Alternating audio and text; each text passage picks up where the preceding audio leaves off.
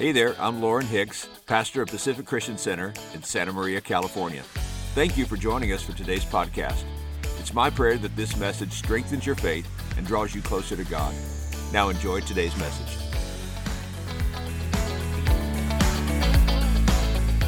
I know this morning that what I have to share with you is from the Holy Spirit because I had no idea what Andy was going to share this morning, but I'd like you to turn in your Bible to the Gospel of Matthew chapter 5.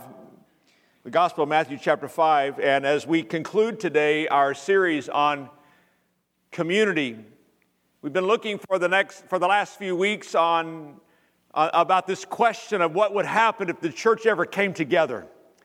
What would happen if God's people came together and formed a true biblical community? What kind of impact could we have?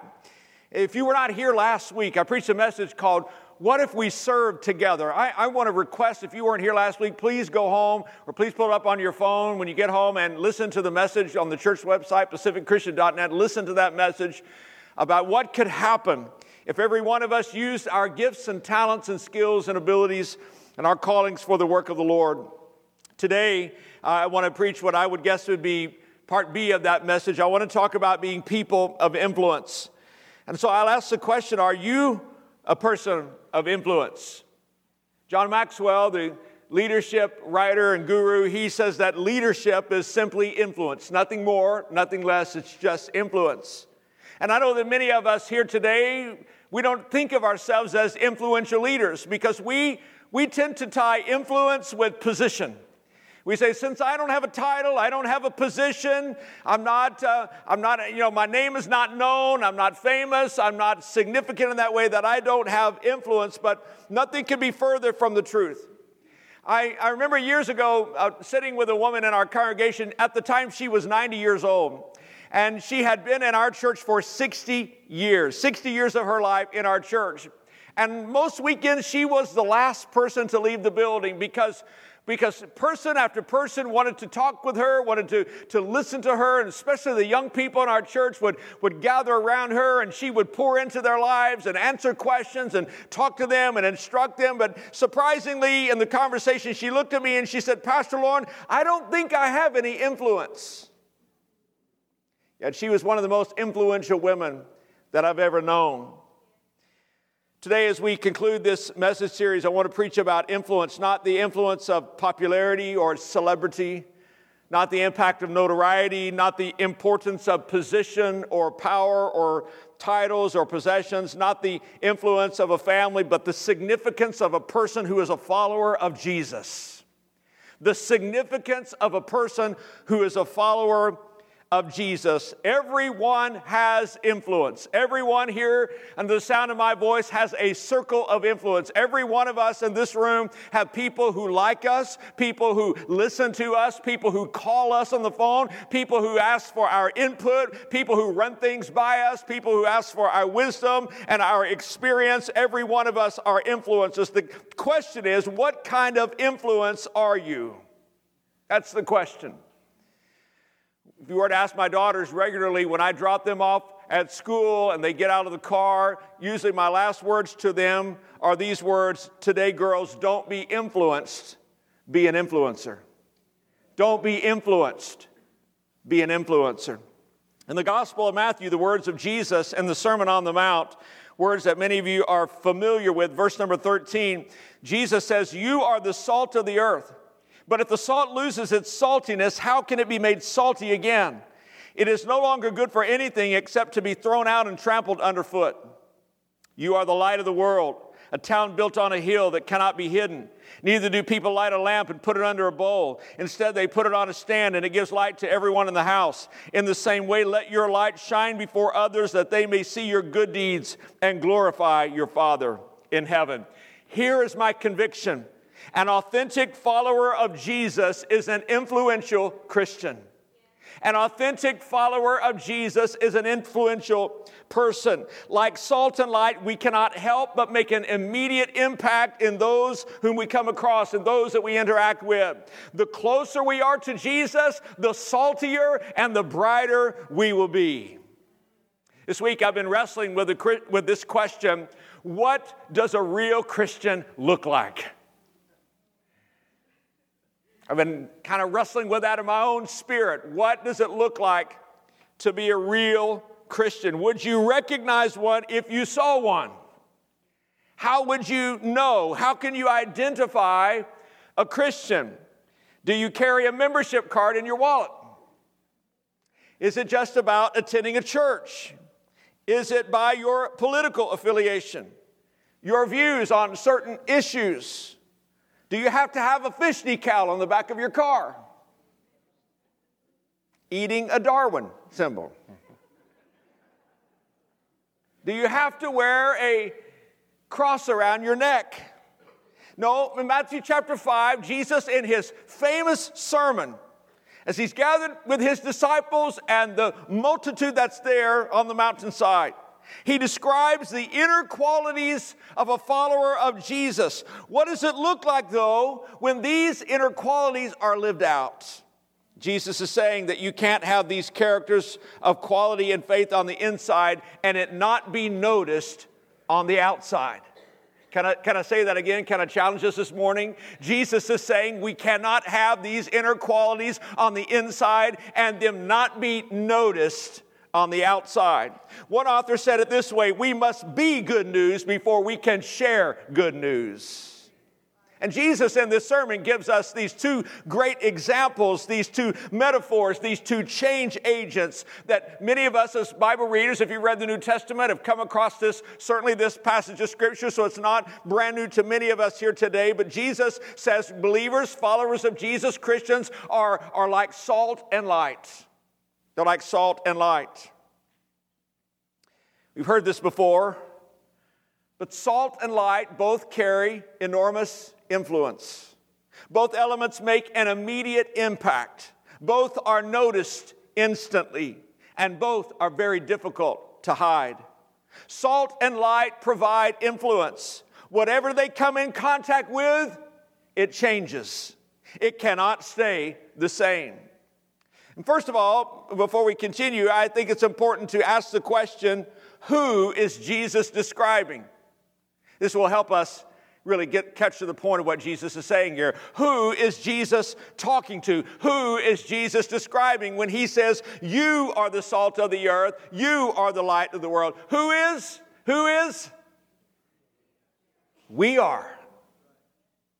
We are. We are the salt. We are the light.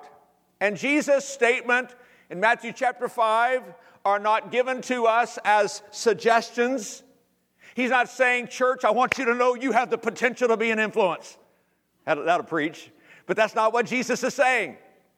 Jesus is not saying, I want you to know that your life can make a difference. That's not what he's saying here. He's not talking about our potential. He's talking about our calling. He's talking about our purpose. He's saying this is who we are. It's who we are. Not who we ascribe to be, who we might be, but who we are as followers of Jesus. To understand the metaphors Jesus is giving, we need to step back for a moment, look at the original context, look at a little bit of history, because for you and I today, salt and light are taken for granted. Every kitchen has a container of salt. Light is all around us. It's abundant. There's a light on your cell phone. Lights in the room here today. We have light at the flip of a switch. So what's the big deal about salt and light? But in history, we know, you don't have to look back too far. In history, we know that salt was precious. It was a precious commodity. In fact, Roman soldiers were often paid their wages in salt. There's an old saying you might have heard. It says, he is not worth his salt. New Testament times, light was treasured because it wasn't as abundant as it is today. Light was treasured because it wasn't easy to have. It was obtained by a fireplace of some kind or clay lamps in which there was oil and a wick. Homes in that time, in the New Testament times, were generally one room, which served as a combination of a living room and a dining room. And off to the side of the room, there would be a chest that would contain their cooking utensils. And at meal times, they would bring the chest to the center of the room and place the food on the top of the chest and sit around it. And in the middle of that chest, there would often be a clay pot with oil and a lamp in it, and it would serve as the only light to the room. It was precious. Those listening to Jesus knew the importance They knew the importance of a single source of light in the center of the room. And when Jesus mentioned the idea of someone taking a bowl and putting it over a light, the crowd would have laughed out loud because no one would do that. No one would do that. When Jesus used these two metaphors, people would have understood him saying that his followers have significant influence. Let's look at each of them quickly. Salt is influential because it is a preservative. If you're taking notes, you can write this down. It is a preservative. In New Testament times, where there is no refrigeration, salt was used to keep things from spoiling and becoming rotten. Authentic Christians have a preserving influence in our society for God's values and God's causes. And when we live out these values and when we speak up for Jesus, we make a difference. Jesus in this passage of Scripture not only tells us that we are salty, but he warns us, he warns us about losing our saltiness. In other words, we can lose our influence. You can't make salt less salty, but when it's diluted, it lessens its impact. It's a preservative. Second, salt, well, it enhances flavor. A while back, I got some fresh corn and fired up the grill. Come on, somebody. Put that corn on the grill, and we were sitting around the table. I lathered butter and salt all over that corn, and you should have heard the munching around the table. You know what was said when we were eating that corn as a family? The whole family said, "Wow, this corn tastes great. It's delicious." But not a person at the table mentioned the salt. It was so healthy. Vegetable with salt and butter. No one said, "Boy, that's some delicious salt." Because the job of salt is not to make you think how great salt is, but how great the thing is with which it's involved. And it makes me think, it makes me ask some personal questions. Does my life point to Jesus? Does it enhance the flavor? Does it create a thirst in those that are around me to notice there's something different about me? I don't know what it is. I can't put my finger on it, but when I'm around Lauren, I feel different. There's just something about, I've got to learn more. I've got to have a conversation. Is that the way I make people feel by the life that I live? Can they see Jesus in me? Do people look at our lives and say, that guy must know God? He must be a believer.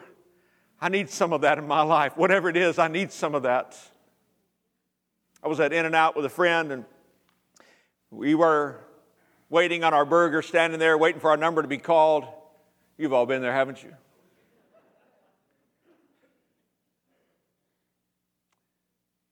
I was noticed this particular woman who was working behind the counter and how hard she was working and her interactions with the customers at the counter. And it just something struck me. And I told my friend, I said, that woman is a follower of Jesus.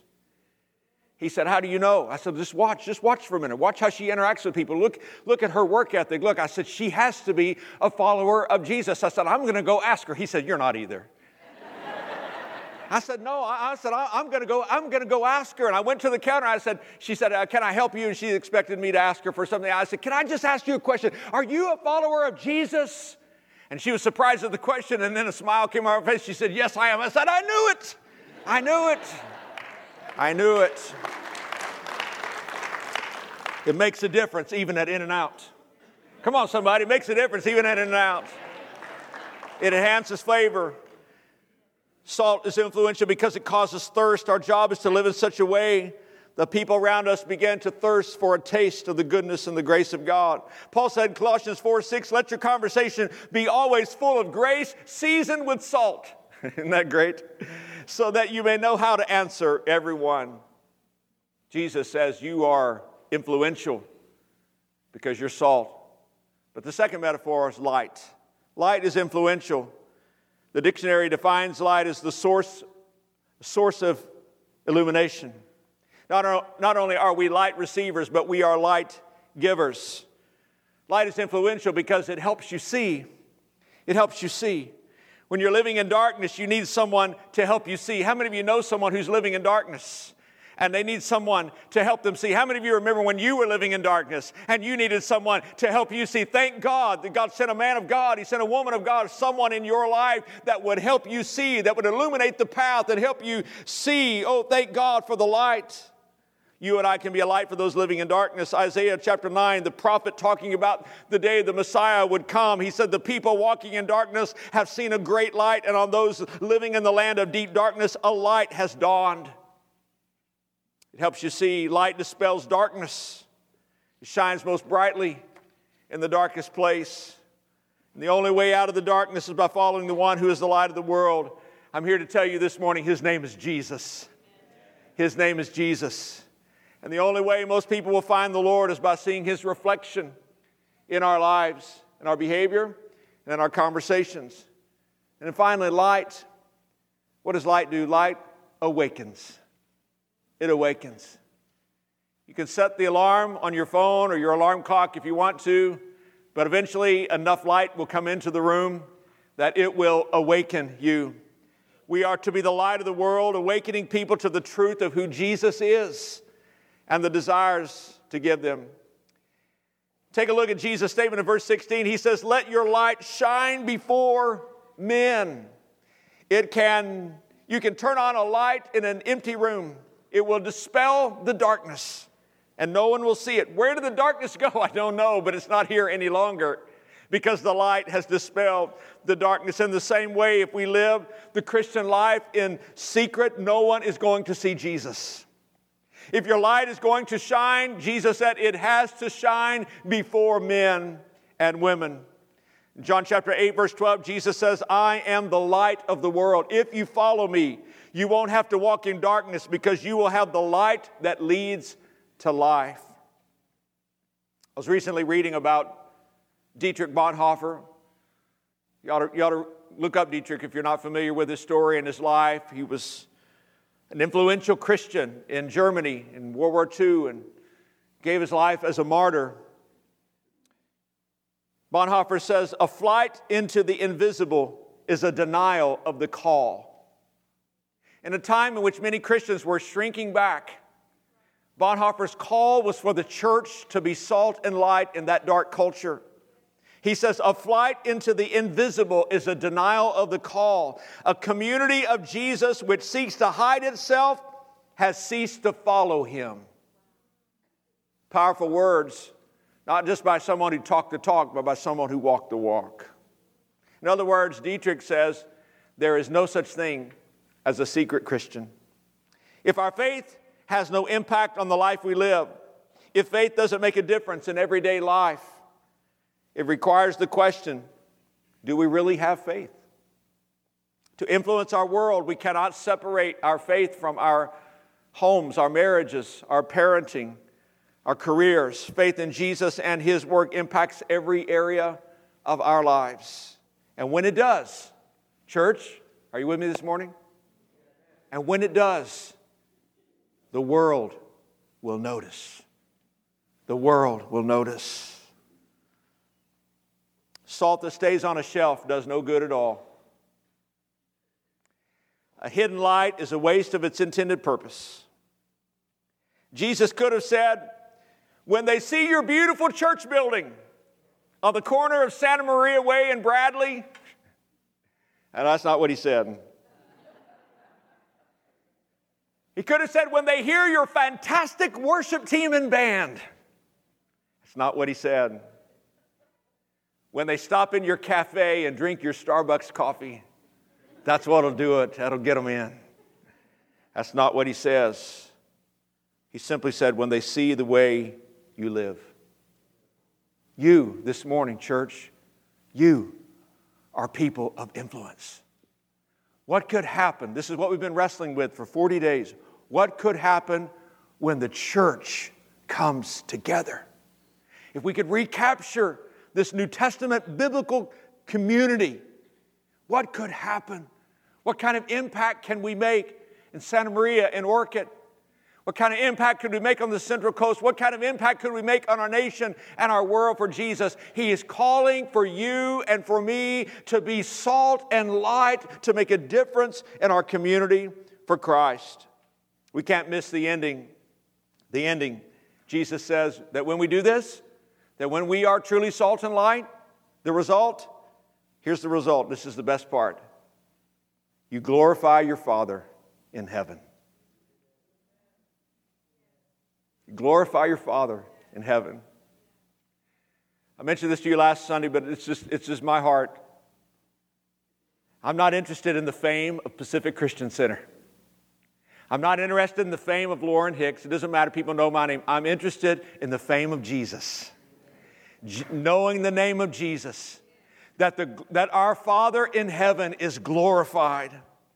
What begins on earth ends in heaven. We do the shining, and God gets the credit. Sometimes we struggle with this, but light does not call attention to itself. Light provides illumination so that other things can be seen. It's not that we strut ourselves around and say, look at how good Christians we are, but oh, that we would walk humbly before our God as recipients only of God's kindness and His grace, that our life would reflect the glory of Jesus, and that in us people would see this Jesus that we love and serve. No one walked into this church today and said, wow, I love those lights. No one said that today. That's my favorite part of the service, was the lights. No, nobody said that. But when our light shines to those around us, they see our good works. God gets the credit. Here's what happens as the worship team comes. Here's what happens. God gets the glory, and we get the joy.